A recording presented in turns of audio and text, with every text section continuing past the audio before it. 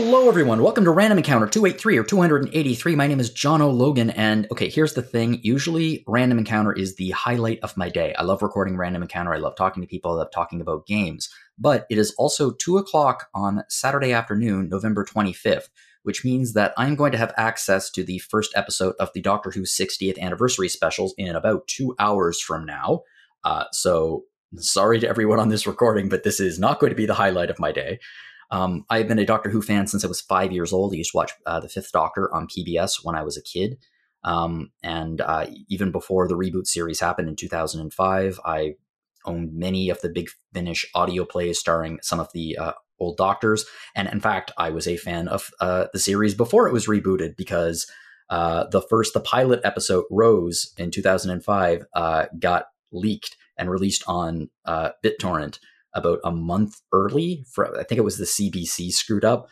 So I saw it a month before it aired. And so I've been a Doctor Who fan for decades. And with the new 60th anniversary specials, Russell T Davies is back. David Tennant is back as the Doctor temporarily. Donna is back temporarily. So yeah, I'm excited for Doctor Who in a way that I haven't been for years and years. And our guests today are Caitlin. Hi. What would my Doctor Who name be? I don't know. I mean, Caitlin, you could be a companion. Actually, you'd be a great companion. Aw. And Ben. Hey, Ben. Hey. Yeah, I know nothing about Doctor Who, so.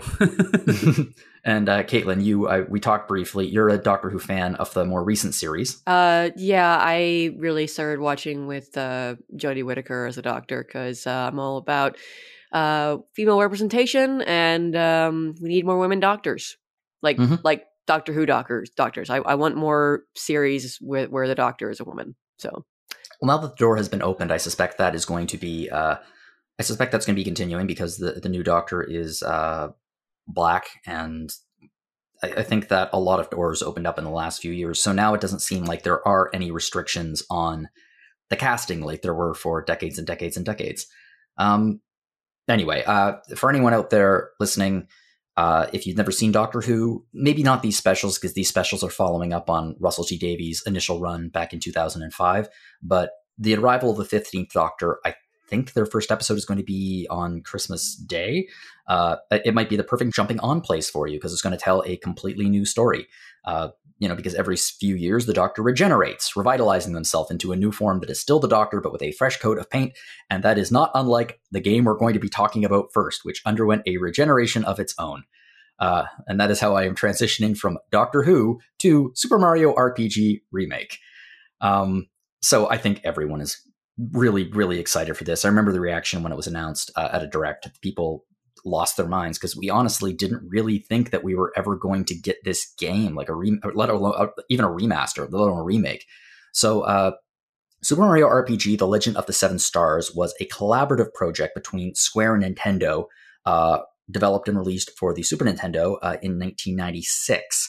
And it was the first time it combined Mario platforming elements, so like, jumping and hitting blocks and things like that, with traditional JRPG elements. So it was a real mix of Mario and RPGs. And I mean, the game for its time was a real looker. It utilized 3D rendered graphics very similar to Donkey Kong Country that looked amazing considering that it was released at the very tail end of the 16-bit era when the PlayStation was already on the market.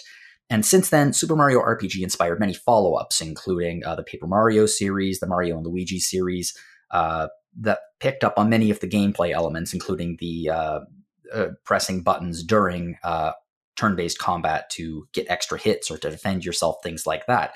But the original Super Mario RPG was left behind on the Super Nintendo, barring an appearance on the Virtual Console, which was understandable because it was a Square Nintendo co-pro, and they had a bit of a falling out in the Nintendo 64 era, which likely means that rights issues would have been a bit of a nightmare to sort out. But they did it, and now 30 years later, it is back. So, Caitlin, you are playing the Super Mario RPG remake, and just broadly, what do you think? Well, broadly, it is very faithfully recreated. This is honestly, it's obviously a remake in the sense that it's a new development. It's not developed by Square Enix. It's developed by Art Piazza, so it is technically a new game, although it's really, I would say it feels more like a remaster because it is that faithful to the look and the style of the original. There's almost nothing that's changed in terms of the stories, the maps. The combat is largely the same. The characters are all there. There's no additional like story quest or elements or mini games. There's a few additions to combat and a few quality of life adjustments to allow you to, play the game in the 21st century. But it's going to be very just like a high definition version of the classic version that we all know and love. And for some of us, including myself, was our very first RPG. So it's a little special that way. But so yeah, it has all the strengths and the weaknesses of the original game, just in a much nicer, mostly well-performing package, although there are some performance issues here or there that kind of mar the thing just a little bit, but it's still a very enjoyable, classic, nostalgia-filled experience. Performance issues on the Switch? My goodness. Yeah, there's some frame drops that kind of I don't know. It will depend. Your mileage may vary. I know some people aren't as sensitive to that kind of thing, but they're fairly noticeable to me. Not enough to like interfere with gameplay or really muck with the overall experience, but they were noticeable when they happened. And I mean, it doesn't look on its surface like it's a super graphically intense game. It's obviously up-res, the all of the assets are, much nicer looking, but it's the same isometric style presentation. All the maps are the same. It's not like they went in and massively updated or expanded your worldview. So it doesn't look like it should be a super performance-intensive game, but it's also on the Switch. So yeah, it's one of those things where I think the Switch is probably just holding back games that could perform better. The thing about Super Mario RPG, and I do not mean this in a negative way, it very much, it's an excellent choice for a baby's first RPG. Yeah. Not because it is simple, because actually it's not, but because the game has an element, like it's a turn-based RPG, just like it's a Square Enix JRPG. But the additional elements, which we take for granted now, including button presses during the actual combat, to like double up your hits or defend or things like that. That was a massive innovation at the time, which added an element of Mario-esque interactivity into the JRPG formula. So right off the bat, that's a great thing for kids to get into RPGs because they're not just choosing menus, they're actually participating in the battle. Yeah, and that's obviously here in this version as well, although if you played the original a lot, you might have to relearn timing. I had to sort of reteach myself with some of the moves when to hit the button press, and whether that's the developers or if it's a lag issue with the Joy-Cons or the Pro Controller, I'm not sure, but there was a little bit of a learning curve that I wasn't expecting given how much I played the original game, but it's also been a while, so it's possible my memory is a little bit chuffed. I will say though that those action elements are nice when you can pull them off, or when you feel like the game didn't misinterpret when you hit the button. But unfortunately, it's a really easy game, and the original was really easy too. So this is faithful in that sense, but this version is even easier. I do not remember having such an easy time with both regular enemies and bosses as I did in my playthrough here. Sometimes bosses I could beat in a couple of attacks, a round or two of attacks. And I don't remember that being the case in the original. I remember having a harder time with it, although I was younger. I'm an older, more experienced gamer now. But I don't know if it's really come down to that just as much as it's an easy game, and some of the additions to the combat system make things even easier. So like now you can have perfect timings where if you perfectly time the attack or the block, you will do additional damage to all enemies if you're attacking, or you will take no damage if you're blocking, which is nice, but also, doing AoE damage on perfect strikes means you're going to knock out enemies that much faster. There are triple moves. These are basically like your limit breaks, sort of super moves that you can pull off with all three characters. So there's a variety of different moves depending on who's in the party. And you build up a gauge by doing successful action commands, which is what the game calls the timing on attacks and blocks. To do, like you can do a lot of damage to an enemy, or you can resurrect and heal people, or put up a shield, something like that, which is nice. It's fun. It's nice to have these team attacks because it's a small cast in this game, but a lovable cast. You have Mario and Peach and Bowser, of course, but you have the new characters, Geno and Mallow, new to the original game, not to this version, obviously. Who have not been seen outside of Smash Brothers since, incidentally. Which is a shame. Geno and Mallow are great characters, so, like, I'd love to see more of them. Yeah, that's one of the problems, I guess, with Square Square was the developer of it, so they probably co-own the characters, so it's a shame. But hey, maybe they'll show up in future games, or at least their respective, like Mallow's. It's an interesting character, but also the world he comes from is an interesting addition to the Mushroom Kingdom. It'd be interesting to see that be developed in any kind of future Nintendo game. Yeah. So some of the other things that are new, there are difficulty. Well, there is a difficulty selection. There's normal and there's breezy. Breezy obviously being easier than normal, and normal is already too easy. So I actually kind of question why. Like, I think having difficulty options was a good idea, but it should have gone the other way. It should have been so we normal literally and hard. we literally have baby's first RPG mode. Like, I can't, for kids, maybe breezy it would be a good option, if they've never played a game like this before and they're real young. But then again, kids these days, they play regular Mario games, and, I would think that they could take to this pretty easily too. So I feel like that was a miss. Like, they should have gone normal and hard. There's a post-game boss challenge where you can fight some of the iconic bosses again, and they are much harder and introduce extra gimmicks, and that's nice. But it's only a few bosses. It's after the end of the game. It's a little too late, I think, at that point. And they are meant to be very punishing for the game itself. So they're kind of like, they are super bosses. They're meant to be super challenging for the game.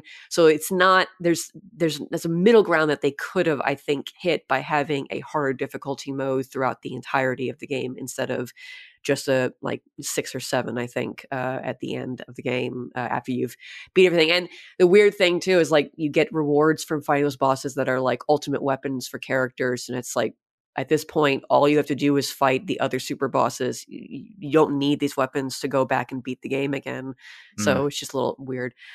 So yeah, like, I don't know. It's one of those things where I knew I was going to be coming back to playing a game that I loved as a child, and I still love. But I'm much older now, and I'm trying not to only look at the game through the lens of nostalgia. So I'm trying to look at the game as if, like, well, what would I think? How would I interpret this if I had never played this game before? So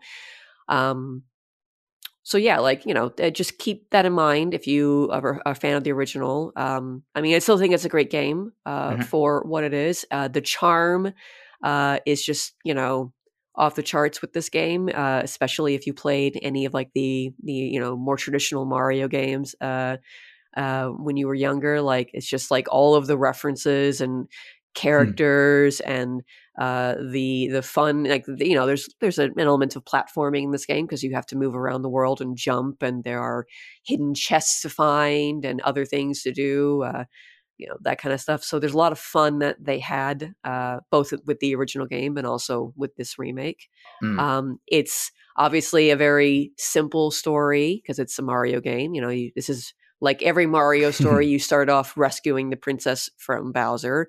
And it gets, a little bit deeper than that, but, only a little bit. It's a fairly short and sweet experience. Well, the beginning of this game Trojan horses you into thinking that, of course, going after Bowser is going to be the focus of this game. And you go after Bowser to rescue the princess. And then it expands into, for this, a much more expansive game that is still, very much the classic Mario needs to search for stars template. And beat the bad guys and save the world. Guys, yeah. Yeah, exactly. But I mean, that's sort of the story of this game is balancing adventure and fun rather than a deep narrative.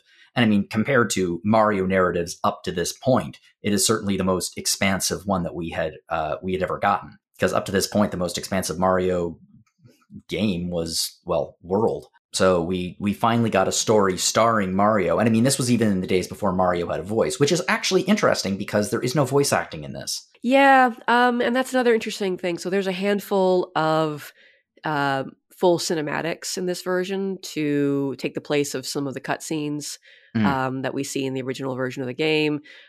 So, like, for instance, when you meet Mallow for the first time, he's chasing this Croco thief, like a dinosaur looking guy who's stolen some money from him.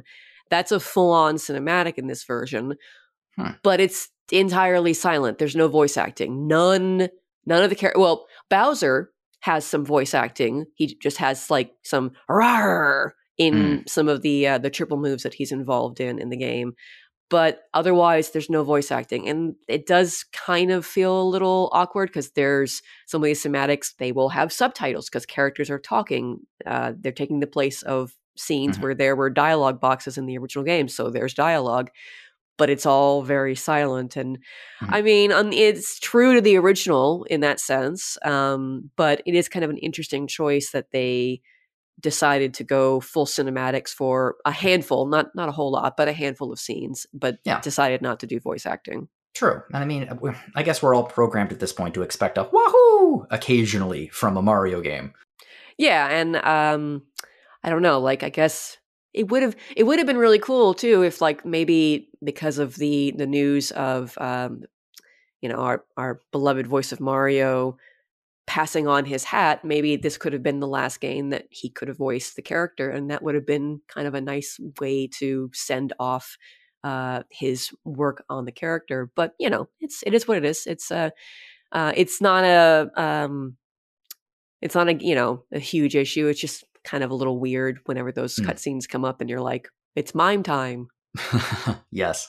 It sounds like it is an exceedingly faithful remake in some ways. In almost every way it is. And I think that's part of the reason why you mentioned it's so easy, especially with the new triple moves and things. It's a real shame because it sounds like they, maybe I'm wrong, but it doesn't sound like they rebalanced the combat to work with those mechanics. So those mechanics, instead of adding to the game, subtract to it because it just makes it too easy. I would be surprised if they rebalanced anything. Even when I was not hitting perfect attacks and thus getting the AoE damage, I still felt like I was taking enemies out faster than I would have expected.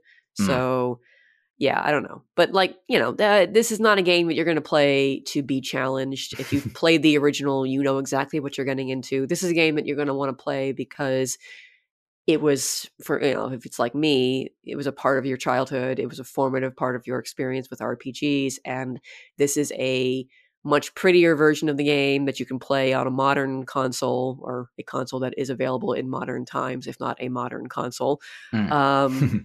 That, by virtue of being released on the Switch, will be available for a while, as opposed to, the SNES version, which, once you got rid of your SNES, and if you don't have access to Virtual Console, you can't play it. So, in a sense of, like, preserving the original version, the original kind of way that you experience the game, they did a good job, I think, because it's basically just it's a prettier version of the original game that is otherwise, to a fault, sometimes faithful to the original experience. Yeah, and this game is, for me as well, it's an RPG that I played a lot of and I loved when it was on the Super Nintendo, because it's a really good game.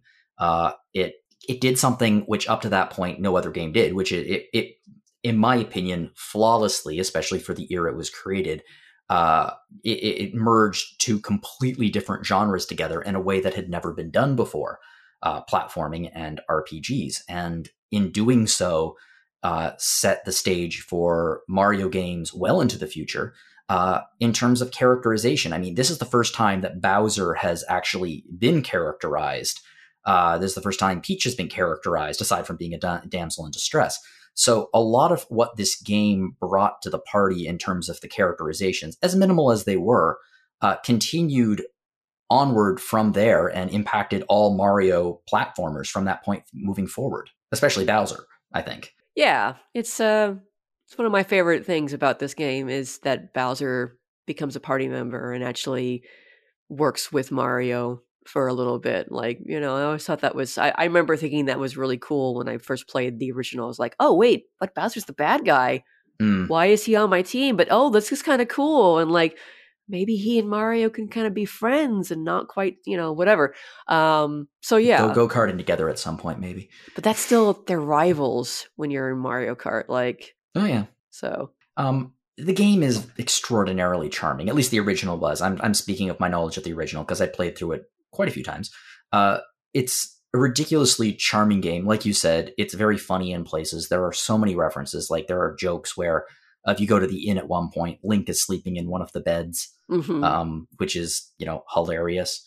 And the visual style was always something that really caught my eye about this game because for the Super Nintendo, it was a looker. And an interesting thing that they did with this game is, like you said, it's very much an HD. It's upgraded visuals, but they have, to my eye, they have successfully merged the graphic style of the original with the slightly super deformed characters that Squaresoft was so well known for, with the modern day character designs of Mario, Bowser, and the rest. I think they did a really, really nice job of, you look at it and it looks like it looks like a modern game, but it still looks like the original. I think they've done a really great job of merging those two styles. Yeah, it looks beautiful. And it's nice to see sort of, like you mentioned, the updated sort of character models, but still fitting into the isometric world, still feeling like they belong there, but they have that much more sort of like a, even modern sort of touch to them, even in the way that Mario moves through the world as you're navigating the world has a feels more like, you could see that exact same movement style and animation in the mainline Mario games, Mario Odyssey, Mario, whatever the next 3D full-on Mario game is going to be called. And that extends to some of the other elements of the game, like the music has been completely redone by Yoko Shimomura. Obviously, this is one of those games that you think about when you think about Shimomura's music, and it's beautiful. I love everything that they've done to modernize the synths and other things that she does, like there's key shifts that happen in the new versions of a lot of the music to sort of throw a little variation, because back in the day, SNES music was not the loops were short by virtue of how much space they had to work with on the cartridges, so they were usually much shorter loops. And she does some key shifts or some instrumentation changes in order to extend the track a little bit and make it sound a little bit more like a modern track, as opposed to just a straight up update the synths and just do the same whole melody. Although if you do want the original experience, you can select the original music from the menu at any time and go back to the SNES soundscape, which is also nice. So that's I appreciate when games do that. I know Star Ocean 2 also did the same thing recently, which was love to see that. Because sometimes the original just hits a little bit different, or you just really remember that original soundscape from your original time playing the game. So it's nice to have the option. It is. It's fascinating how, I mean, it's fairly obvious. We've been on Rhythm Encounter many times. It's music hits the ear in a certain way that evokes a certain level of nostalgia or feelings. And just hearing the same song doesn't necessarily trigger that same level of nostalgia. But the second that you hear the original, it does. Like in a weird way, the original MIDI versions of many Final Fantasy tracks have much more emotional resonance for me than like fully orchestrated versions of them. So it's nice that they give that option so people can play the game and still get those feelings without thinking, oh, that's a weird choice. That's interesting. It just feels like, well, coming home in a weird way. Aside from all of that, the game, one of the reasons I love the graphic style of this game is because it is extremely expressive, especially Bowser. Bowser is, at points, is crying and is, the graphic style, does it pull that off? Because again, it's... Oh, he cries. Oh, he cries, good. It's the exact same, updated graphic wise, but it's the exact same animation of the tears sort of yo-yoing out of his eyes when he cries. Yeah, that's there. And I was like, I was the first time I saw that, I was like, yes, he's still crying. Good. Here's a question that is interesting.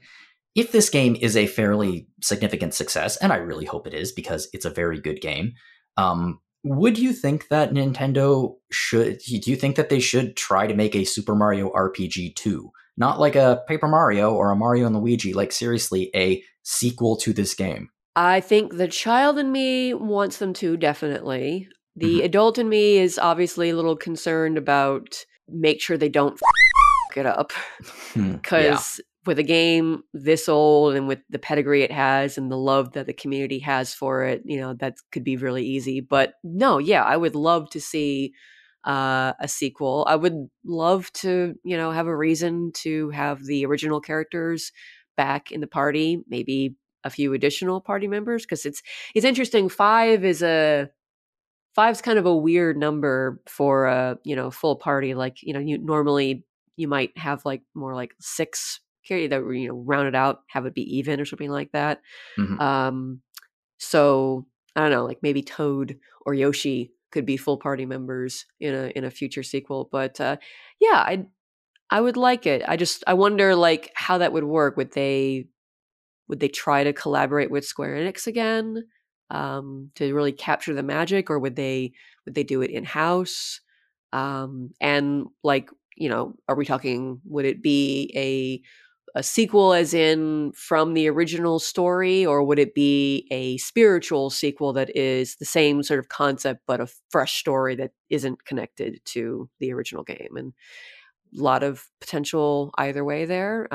But hopefully, it'd be interesting to see how the game performs sales-wise and whether or not that encourages Nintendo to do something like this again. Because there is a bit of a gap here.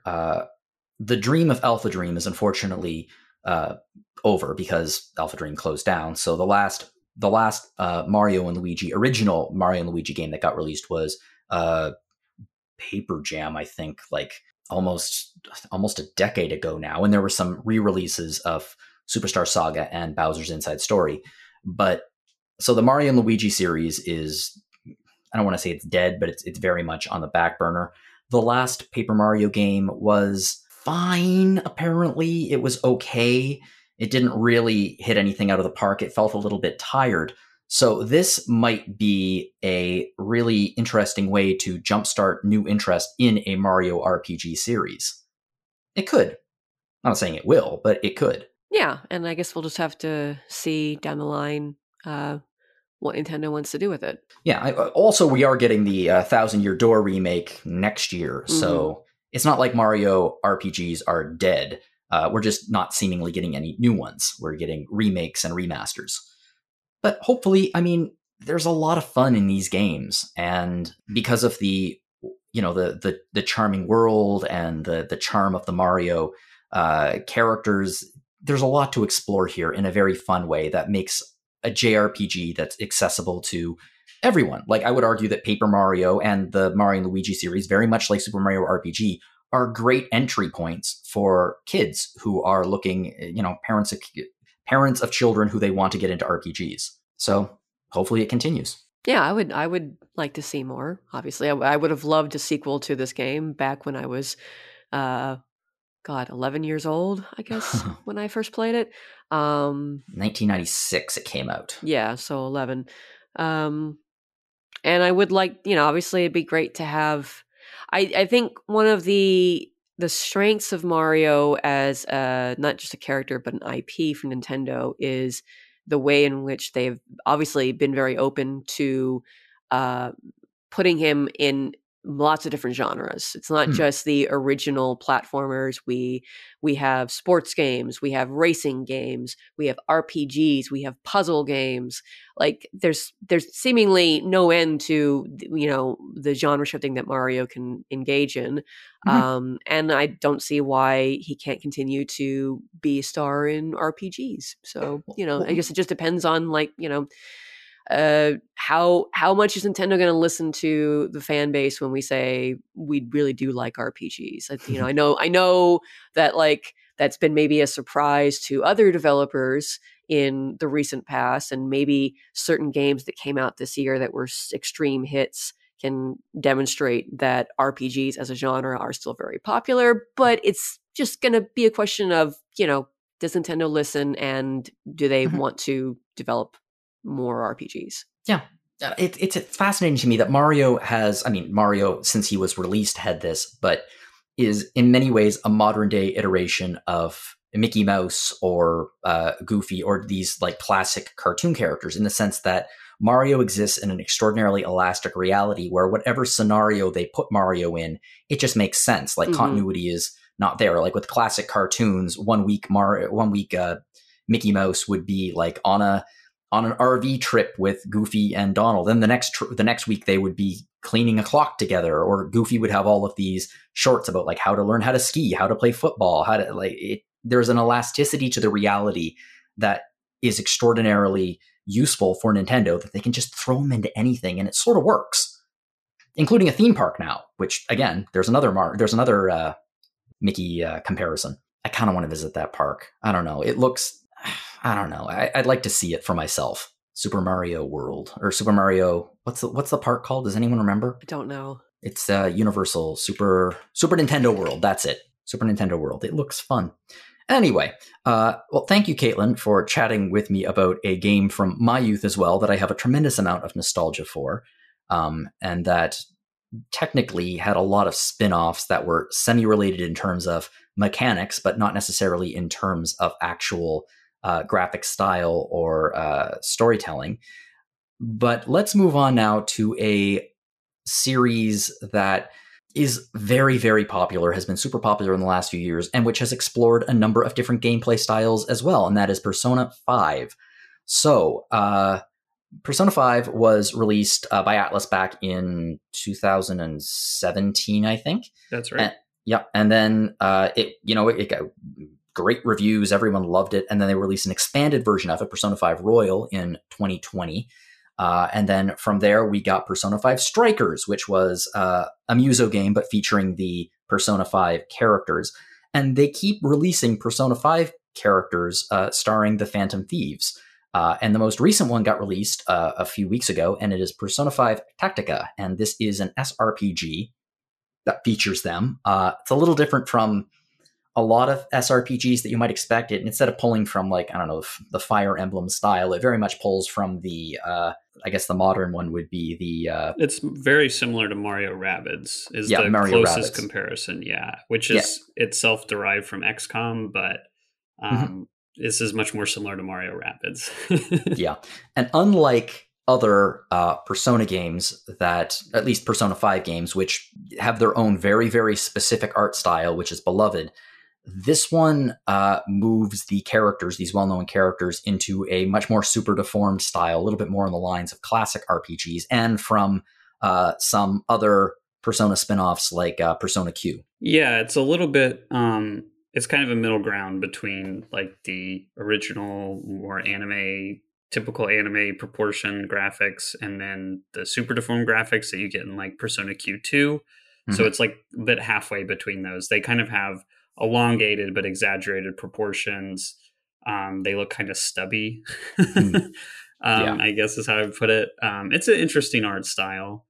I don't know. I think the super deformed art style is like a very well understood, iterated upon art style in Japanese games and media in general. And it's nice they tried to do something different, but it just has a little bit of a weird, it's like growing pains, I guess you would say, because a lot of games don't really adopt this style. There's definitely some shots or portraits that when you look at them, they don't really make sense proportionally, stuff like that. There's a really famous one that's been going around. That's one of the portraits of oh my god, now I'm blanking on her name, Futaba, and like her arm, like her arm is in a position that there's no way it could be in, but otherwise, I mean, I think the art style, it definitely has it gives the game a very unique feel, because they try to do something different with it. So is the art style throughout the entire game, or is it only when they're in Dream? No, it's the entire game. Okay. But the That's entire interesting game choice. takes place within a kind of metaverse. So there is no real like outside of it. And then even when there are like cutscenes or flashbacks to like a character's backstory or something like that, it's all presented in the same visual style. I have not played Persona 5. I have it. It's been on my backlog forever, and it's one of those games that I'm a little bit afraid to play because I feel like when I play it, I'm going to be like, crap, here's my next 4 months playing all the Persona games. What's your history with the Persona series, specifically with Persona 5? Yeah, so I played Persona 5 when it came out. My first experience with Persona was with Persona 4 Golden on the Vita. And then after that, I went back and played Persona 3. And then I played Persona 5 when it came out. I played some of Strikers. I played Royal. I played Persona Q 1 and 2. So with the modern era of Persona, I have a pretty good experience, as far as that goes. So, and I'm a fan, of the games. I do think that, when I first played Persona 5, I loved it. I thought it was great. There were definitely some issues that I had with it, as far as like the themes and some of the things that the places the story goes. I think there's a lot of parts where Persona 5 has like a message that it wants to send, but then it kind of undercuts that message.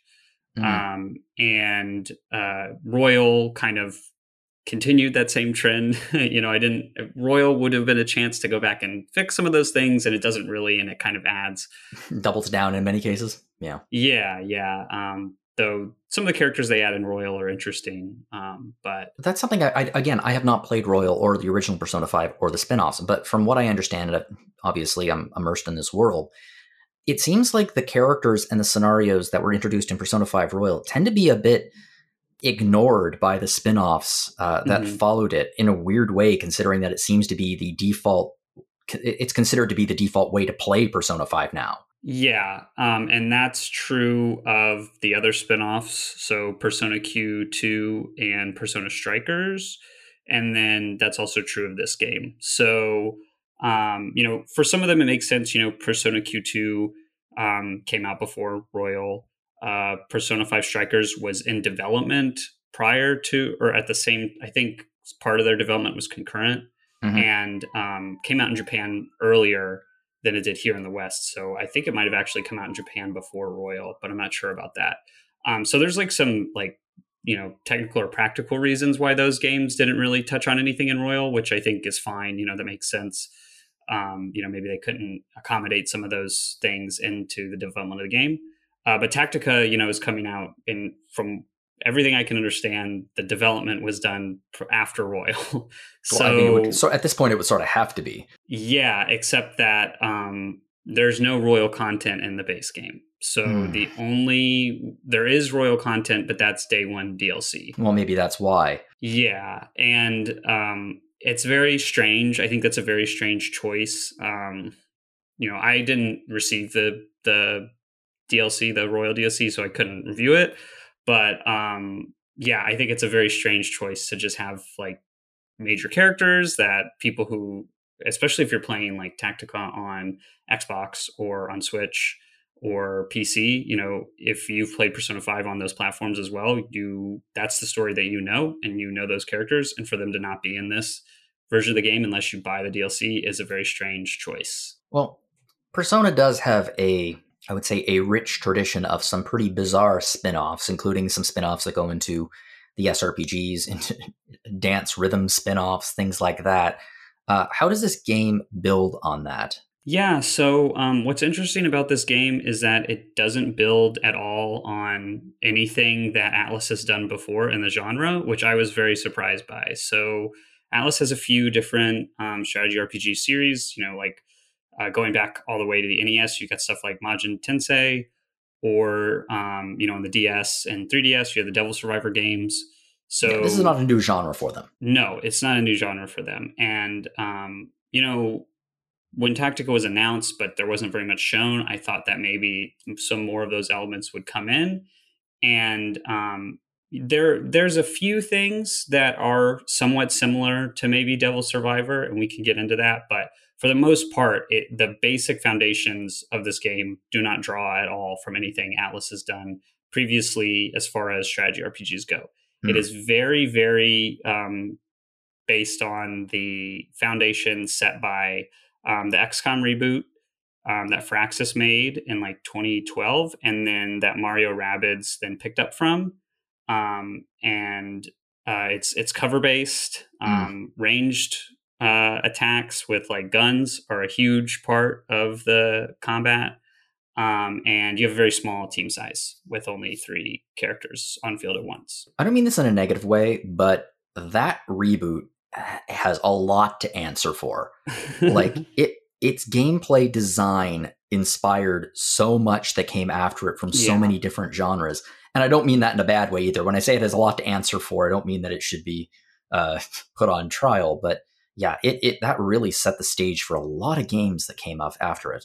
Yeah, that's true. That's very true. And there's ways in which I think the new XCOM games or the games that are inspired by it, they take that and they do a lot with it.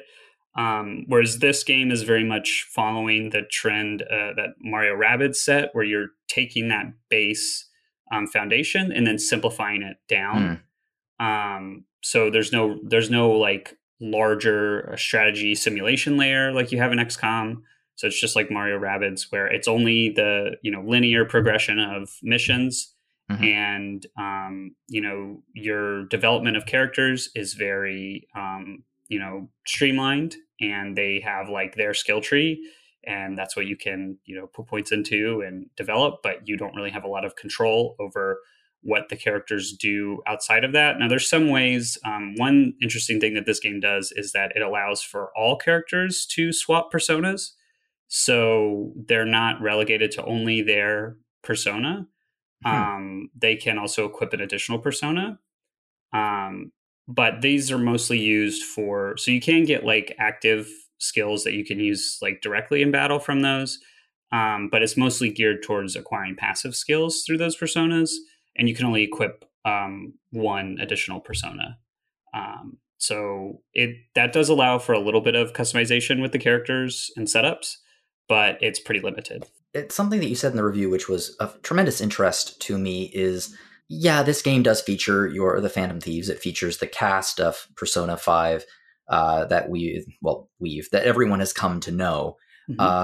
However, in a weird way, it does not feel like they're the focus of the game. The focus of the game seems to be on some of the new characters, and it's almost incidental that they're there. Yes. So they basically do the grunt work. So the story is very much about the new characters, specifically the character Toshiro Kasukabe, who is he's a politician.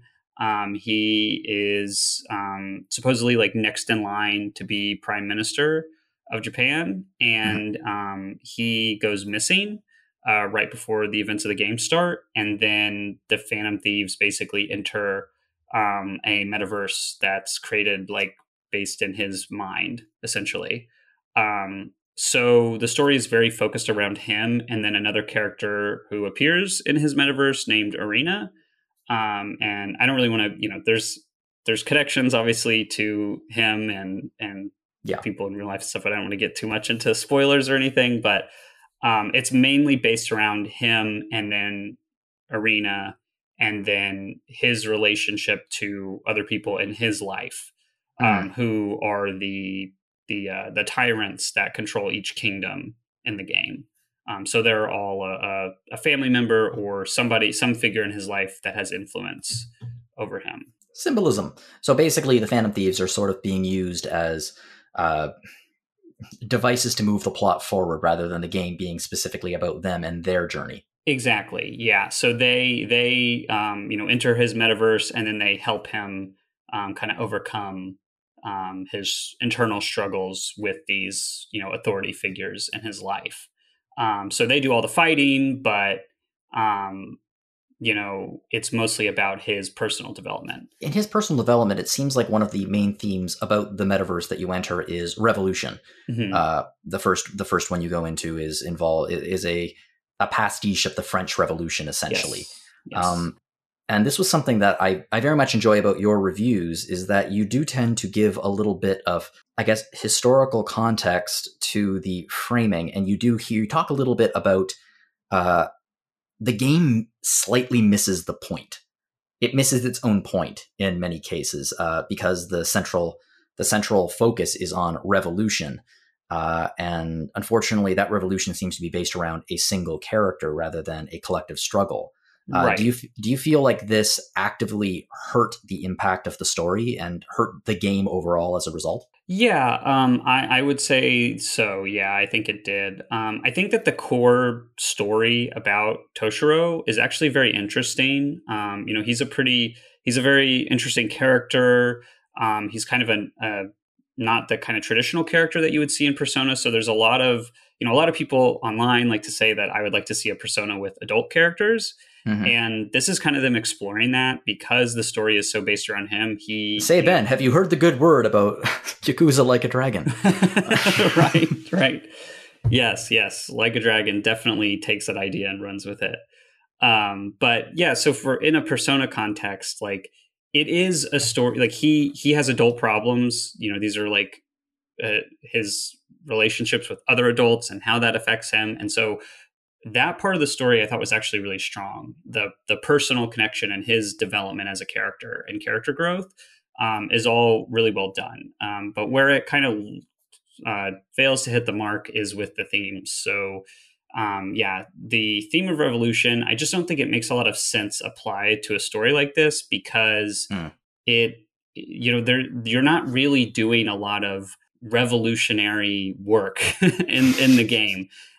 Because it's so much about helping this single character. And at the beginning of the game, there are a lot of points where, because they don't really understand the context of the world that they're in or the metaverse, there's a lot of points where you are like strategizing and taking out certain locations to weaken Marie, the first villain's, foothold in the area and everything like that. And that gives a little bit of context to what you're doing and makes a lot of sense. But as you get to the further kingdoms, things become a lot more abstract and a lot more metaphorical, and entirely based around Toshiro's life and past. And the problem with that is that there's not really a lot of context or meaning behind what you're actually doing as the Phantom Thieves, because it's all just like a excuse to have him have, pull up some memories and then reckon with his past. And so that's a twofold problem. One, there's not really a lot of context for the battles. They don't have any kind of sense of place because a lot of them take place in like a abstract kind of abyss floating in the void kind of thing, which, most strategy RPGs, the maps are very memorable and the context around each battle can be, memorable or interesting. Whereas in this case, you really don't get that because it's so much focused on this internal struggle of this one character. And then because, there's a lot of points where there's these characters called citizens and they kind of have a similar design to Morgana, but they're like, they're not real people, right? They all kind of have this like similar same design and they're the ones being oppressed by the tyrant figures. And it's really hard to feel any kind of connection to this because it's so artificial. Like you don't really feel connected to their struggle because that they're fabrications inside of his mind. They're not real people that are suffering under oppression. And then, it just doesn't really connect to any of the like real world examples of revolution that they want to use.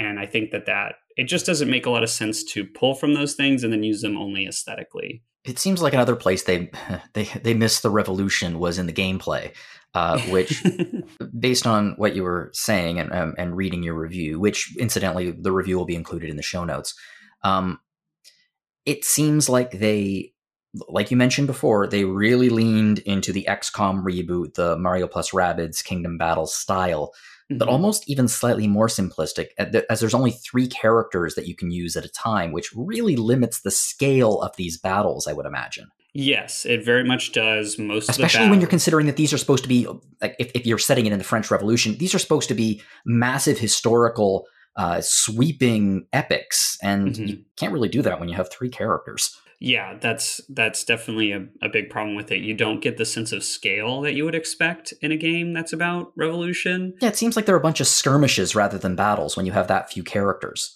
Exactly. And that, leads into some problems with the gameplay as well. It's very, so even compared to something like the XCOM reboots, it's very simplified. So you're one issue is the cover mechanics. So there's half cover and full cover. And as long as you're behind cover, even if you're not behind cover in the right direction, you will get reduced damage from ranged attacks. So a character can flank you and be on the opposite side of the cover that you're behind and shoot you, and you still would resist the damage, which is it makes the game very easy.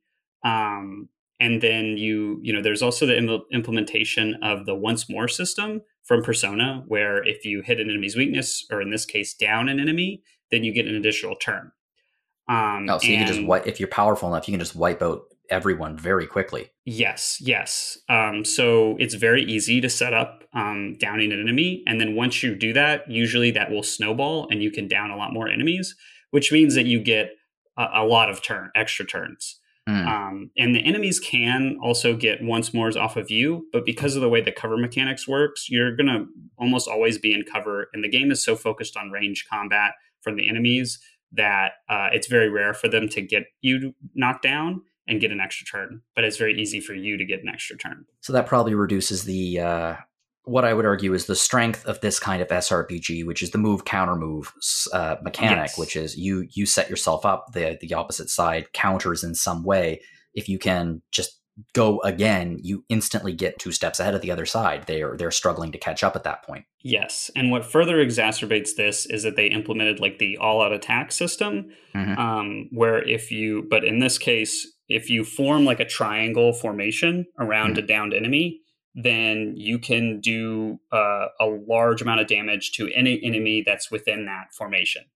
So basically, a lot of what the game boils down to is downing enemies, getting the extra turns, getting your characters into formation around a very large group of enemies, and then wiping them all out with one attack, which is interesting in theory. And actually there are side quests in the game, and these side quests basically function as battle puzzles where you only have a single turn, and the goal is to wipe out all the enemies and the map in one turn. So those are actually very difficult because you have to get the perfect formation around all the enemies and do an all-out attack. But the main game doesn't ever require that level, it doesn't ever limit you that much. So it just becomes a breeze because those mechanics are so powerful for the player, and the enemy can't make use of them. Okay. Outside of the gameplay, just because it's a Persona game and they tend to be famous for this, how's the soundtrack? Soundtrack is actually really good. I think it's the best part of the game. You have a lot of new arrangements of Persona 5 tracks, and then also new tracks, including some new vocal tracks, which are really good. I think that was the highlight of the game for me, was the new music. Well, that's good at the very least. If we got some new tunes from it. Okay, ignoring everything else, you gave the game a 75. So you did not dislike this game. No. I think that the basic, it's polished. The basic mechanics are pretty solid. And I do really think that the story is quite interesting. A lot of the other Persona 5 spinoffs have gotten criticism because they feel like a after school special kind of feel to them. Like, oh, the characters are here, but they're being goofy and the story doesn't really have a lot of weight to it.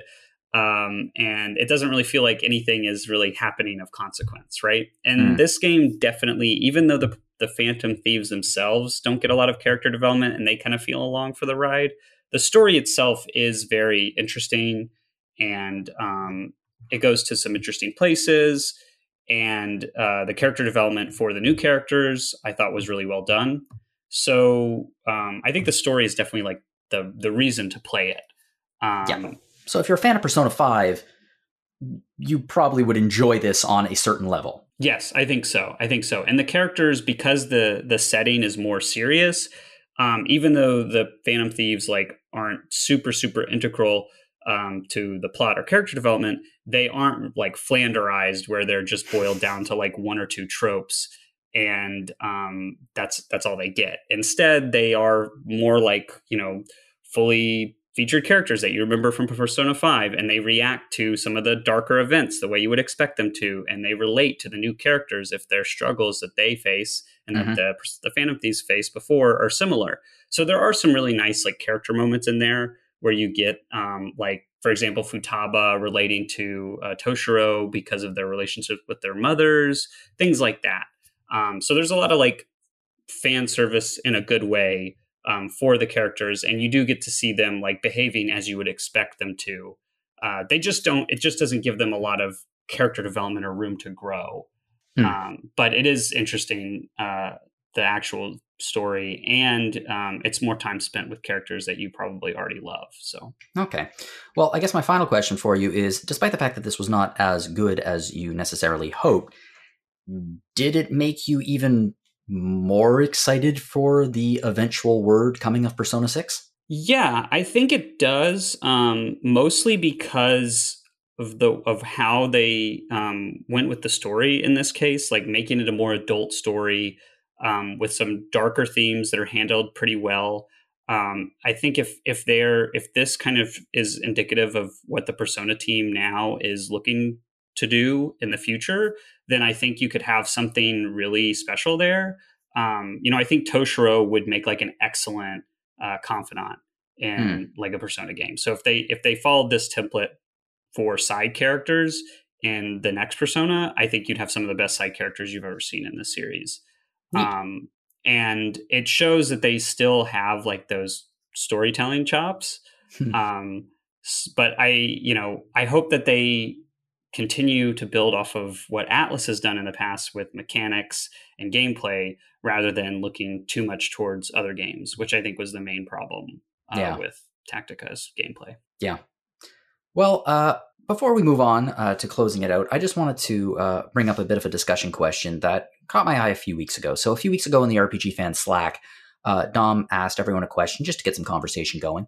And it really caught my attention. And the question was about redemption arcs of video games.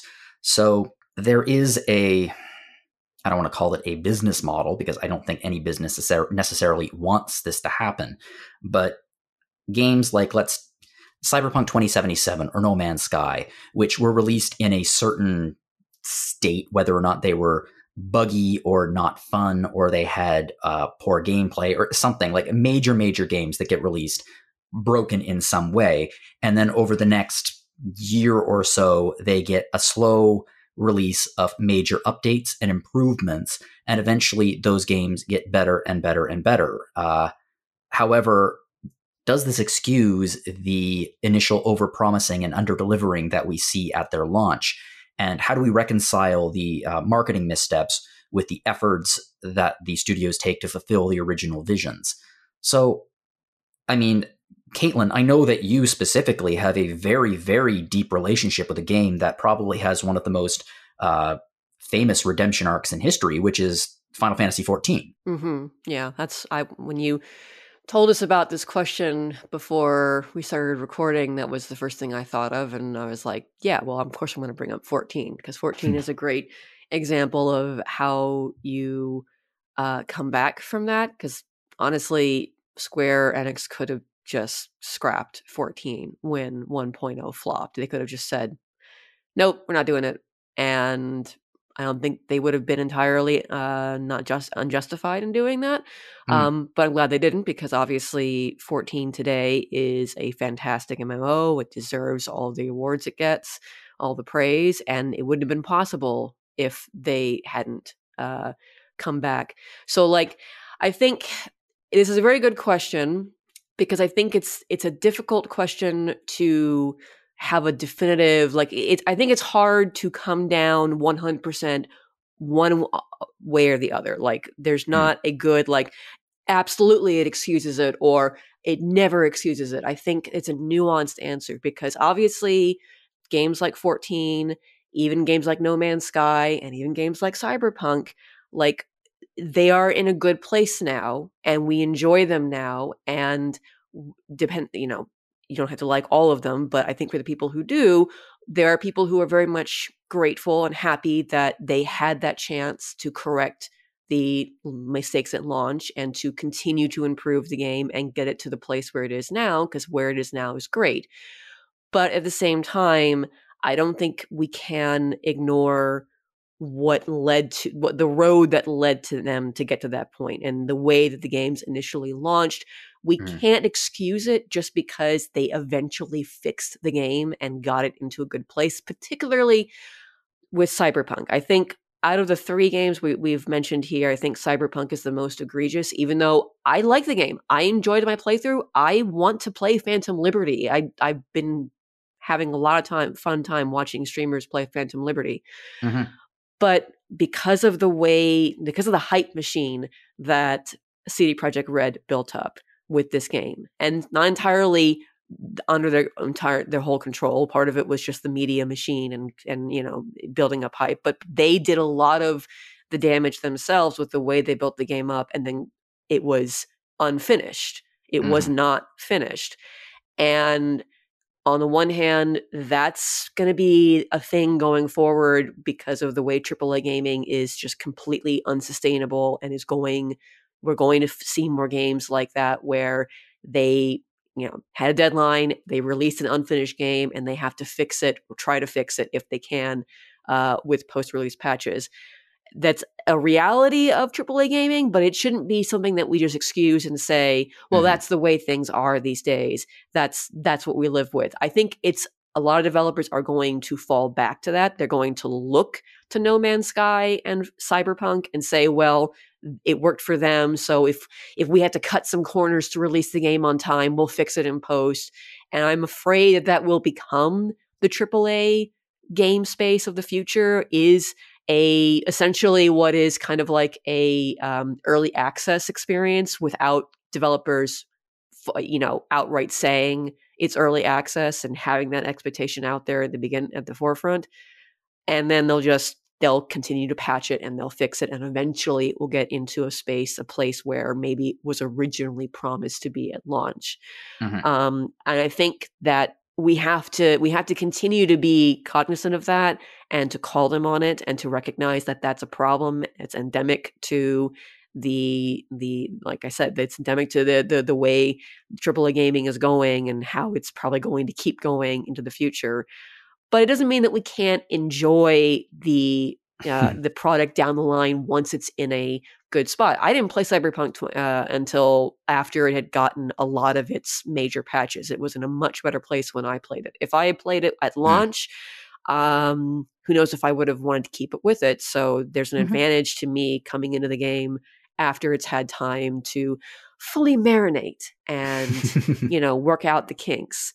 And I think, that's fine. Like, if you play a game like Final Fantasy XIV and you're playing it today and you enjoy it, that's great. And I think that those games should continue to exist for the people who want to play them, and if they're profitable and whatnot, all that good stuff. But I will be the first person to say, yeah, 1.0 sucked. And 14, realistically, in another, life, probably wouldn't have even continued to exist. And maybe it shouldn't have continued to exist considering how poorly 1.0 flopped.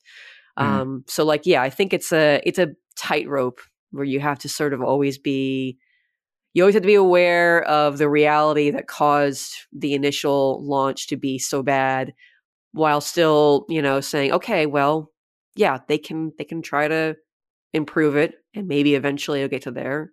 I worry that we will get to that point where we're so used to it because everyone does it that that's just going to become the way that games are in the future. At least AAA games are in the future. And like, I guess to close out my comments, I'll say that I do like early access as a model for games. Obviously, Baldur's Gate 3 is a huge success story of how early access can lead you to develop a 1.0 launch of a game that is Hades. Yeah. Is another example. Yeah. So like there's value in that when that's the initial intent to be for the get-go, and you are upfront and transparent about it and everyone knows it. It's the AAA big name developers where they aren't upfront because they think that this is a golden goose that will just, all we have to do is press X to make assets, make game, develop, profit, sell lots of copies, be praised, win Game of the Year, the Game Awards, and then they're good. And the industry is just not moving in that direction. So like, my concern is that we will start to get to the point where, because everyone does it, it's okay when it happens, and we'll just start forgetting that, we need to actually kind of like, knock on the door of the big name developers and say, yeah, you kind of fucked up. You kind of fucked up, and thank you, please fix it, but recognize you fucked up and try not to fuck up again in the next one. Mm-hmm. So yeah. Ben, what do you think? Yeah, I think I have a little bit of a different take from Caitlin on this, just because I think that I'm not too worried about like your typical AAA games taking this model, simply because I think most of the really large publishers, and especially when it's a developer that they own or control, they just don't even spend the time, like they don't even bother. If a game comes out and it's really bad or poorly received, they pretty much just drop it like a sack of bricks and move on to the next thing. I think if you look at most of the games that are success stories in this way, it's stuff like No Man's Sky, where it was originally published by Sony, but Sony doesn't own Hello Games, and they kind of own the IP themselves, so they could keep working on it forever, in perpetuity, and make it the game that they wanted to be originally. Baldur's Gate 3, where Larian, it's kind of their thing, and there is some publisher money involved in that, but they, are kind of theirs, independent. Yeah. Or, well, it's not theirs, but it's theirs in terms of they were probably under a considerable less amount of pressure. Right. Exactly. Or even like there's smaller games I can think of, like there's a game called Baldo that came out a few years ago, and it released in a really bad state, but it's made by an indie team with like a couple people, and they've been working on it, and it's gotten updates over the last few years, and now it's like in a really good place. So like most of these games where that actually works out, or even Cyberpunk, where, CD Projekt Red, like they are their own entity. They are themselves a publisher, but, that's kind of their baby. And so they were able to keep working on it because they don't have like a big overarching publisher like EA or Activision over them, like saying, hey, we need this quarterly returns, They could take the risk and then work on it and do an update 2 years down the line and have it revitalize the game. So I think just the business model of the big publishers doesn't really allow for them to do that. But Caitlin, it's thank you next. Yes, basically. Exactly. And Caitlin, I think you're right that they may just see that as an opportunity to release like broken or half made games, but then I don't think they will go back and fix them. And so I think that maybe is, where that trend, if it does become a trend, won't really last, because they're just not set up to support a game for years and years like that.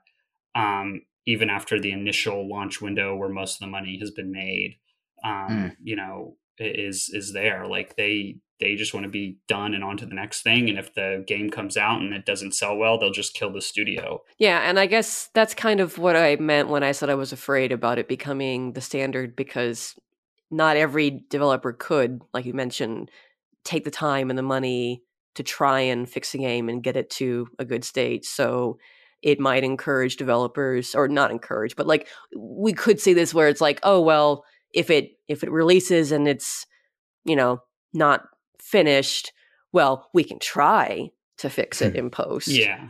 But the reality is, I mean, like, you know, I'm thinking about like a little game I reviewed a couple years ago called Anthem that Yeah. was about to was bring up literally Anthem. half finished Yeah. at release. And I mean, I would have been interested in seeing them try to fix it, but they didn't. And I mean, to be fair, it's probably deserved because it was not a good game. Yeah. But Well, like the thing is, they I don't want to say they tried, but the plans were there to try to fix Anthem. The problem was there was no follow through. Just money wasn't there. I don't think they let them. Yeah, and I think that's the thing is the big publishers are just not going to let a developer work on a game like that and let them work on it for 2 years to make it what it was supposed to be. Like they'll just say no, you're done, pull funding, and either kill the studio or put them on something else. Yeah, well, it's a push pull between publisher and developer. In the case of Cyberpunk 2077, No Man's Sky, and to a lesser extent, let's say Fallout 76. Yeah, that's a good example. These games were like Cyberpunk 2077 wasn't just a bad game. It badly damaged CD Projekt Red's entire the mystique and like the image that people have of CD Projekt Red that had been built up over the years through the Witcher series. Like it badly damaged that. Repairing Cyberpunk 2077 and not just making it playable, but also making it into the game it should have been when it was released was not just a matter of damage control over the game. It was damage control over the studio. Yeah. Same thing with No Man's Sky. That was their one product. They needed to make it good because if they didn't, that was it. Yeah. Fallout 76 is another good example. I mean, Bethesda is massive, but like the damage that Fallout 76 did to that studio can be seen in every single review that was written of Starfield. I feel if Fallout 76, I might be wrong here, but I've read a lot about Starfield. I feel like if Fallout 76 was never released, a lot of the reviews of Starfield might have been a little bit kinder. I don't think it would have been the game of the year. I don't think it would have gotten anything like that. But I think that the curtain was pulled back on Fallout 76. People saw Bethesda for what they were. And because of that, the reception of Starfield was a lot more critical than it otherwise may have been. And Bethesda deserves it because Bethesda for years depended on their fans to fix their games and put them in more playable states through patches and mods and things like that. Something that I wanted to say was I also think that the redemption arc, we're going to wrap this up in a sec, but I also think that the redemption arc narrative, there are two different versions of it and they come from two different places. There's the redemption arc that's involved in an MMO, and then there's the redemption arc that is involved in a single player. With an MMO, because you're paying monthly and because you expect new content to be added over time and because you expect, basically you're paying for it, I feel like the redemption arc model is more suited to that.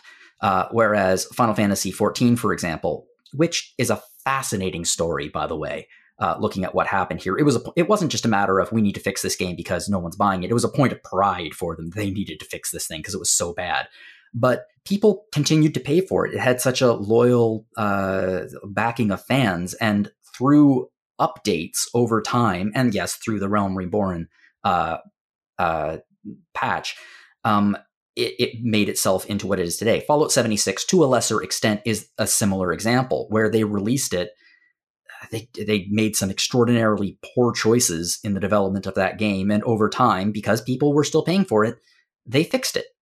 And I think that I accept it more from the MMO model than I do from the single player RPG model or single player game in general model. In which case, you pay for it once and that's it. When I pay for something once, this is weird. It should be the other way around, but mentally, when I pay for something, I expect it to be done. If I'm paying for something over time, I expect it to get better. Does that make sense? No, it makes sense. I think people, when they go to play like an MMO or a free-to-play game, they have the expectation that content will be added and the value you're going to get out of the game is really more what it is going to be a year or two down the line. And, I think it's normal to not look at a single player game like that, right?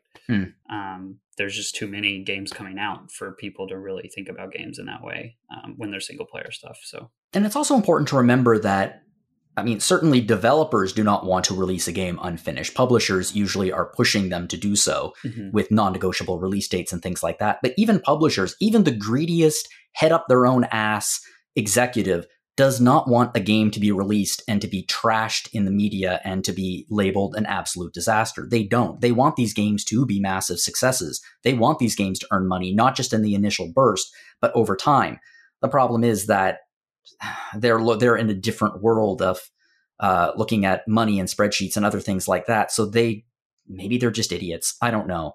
But it seems like a lot of publishers don't want to take the steps necessary to ensure that a game is good when it's released. And I have to admit, although I don't love the redemption arc model, I do have a certain amount of respect for a developer and a publisher that after something is released and it's a mess, that they will fix it. And I don't mean bugs. Bugs are unacceptable to a certain extent. I mean like a broken game like Cyberpunk 2077 was, just a mess, something that didn't deliver on any level that it promised. The fact that they went back and they made it into, from my understanding, a game that if it was released now would be a contender for Game of the Year. In a year where there's a lot of games of the year. I don't want to say I respect that, but there's a certain level of me that appreciates that care, that they said, oh crap, okay, we will do anything we need to fix this problem. It's an apology, and I respect a good apology. Anyway, that's my take. Those are your takes. I'm assuming that everyone out there listening has their own takes on this. If you want us to discuss them, please send me an email about it. You can do so at podcast@rpgfan.com. I would love to hear from you if you want to chime in on this topic, or if you have any suggestions for future topics for discussion. I would love to hear. If you'd like to send me an email personally, you can do so at jlogan@rpgfan.com. You can also find me at Mastodon at johnologan@mastodon.social. Caitlin, where can we find you online? You can email me at caitlina@rpgfan.com. Cool. And Ben? Yeah, you can email me at benloganlove@gmail.com. No one's on the Dead Bird app? Nope. The bird that has... No one should be on the Dead Bird app. Yeah, the Dead Bird app that has little X's over the eyes of the bird. It's taking a long time to die. I mean, despite its owner's fervid attempts at killing it. Oh, he's doing his best. Leave him alone. I'm sure he'll kill it eventually. If you'd like to find a way to support us here at RPG Fan, you can do so by visiting our store. You can find it at www.rpgfan.com/shop. This is our anniversary year, and you can find lots of merch focused on that on this shop, including a really, really cool shirt that shows all of the different RPG Fan logos over the years. Another way to support us is to check out all of our podcasts. If you'd like to support us at Random Encounter, download some prior episodes. 2 weeks ago, we were chatting about Wargroove 2, Dave the Diver, and Like a Dragon Gaiden, the man who erased his name. I had a really, really good time on that episode. It was fun talking about these games. We also have Retro Encounter.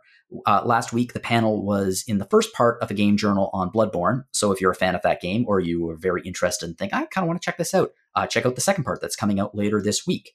We also have Rhythm Encounter, which is RPG Fan's music podcast. Last week, the panel was focused in on some seasonally appropriate games focused on autumn. And then next week, we're going to have an episode focused on the works of Hiroki Kikuta, who is the writer of a great deal of mana music. I just want to thank both of you before we, sign off for joining me today on this Saturday afternoon. And, playing through these games, taking the time to play them, review them. I really appreciate your time. Thank you so much. Thanks for having us. Yeah, thanks for having us. It's always a pleasure. Cool. If everyone out there enjoyed this podcast, you can share it with your friends. You can help us get the word out there, and you can rate us on iTunes, your other podcast players of choice. Leave us a review. And everyone out there, thank you very much for joining us. We're approaching the end of the year. There's going to be a lot of big episodes coming out, including our usual look forward to what's to come. Our looking retro will do its usual looking back at what happened. A lot of stuff happening. There's going to be a lot of features focused on that. So please visit the site, pay attention to it, and I promise you, it will all be well worth your time. So to everyone out there listening, whatever you're playing, have fun.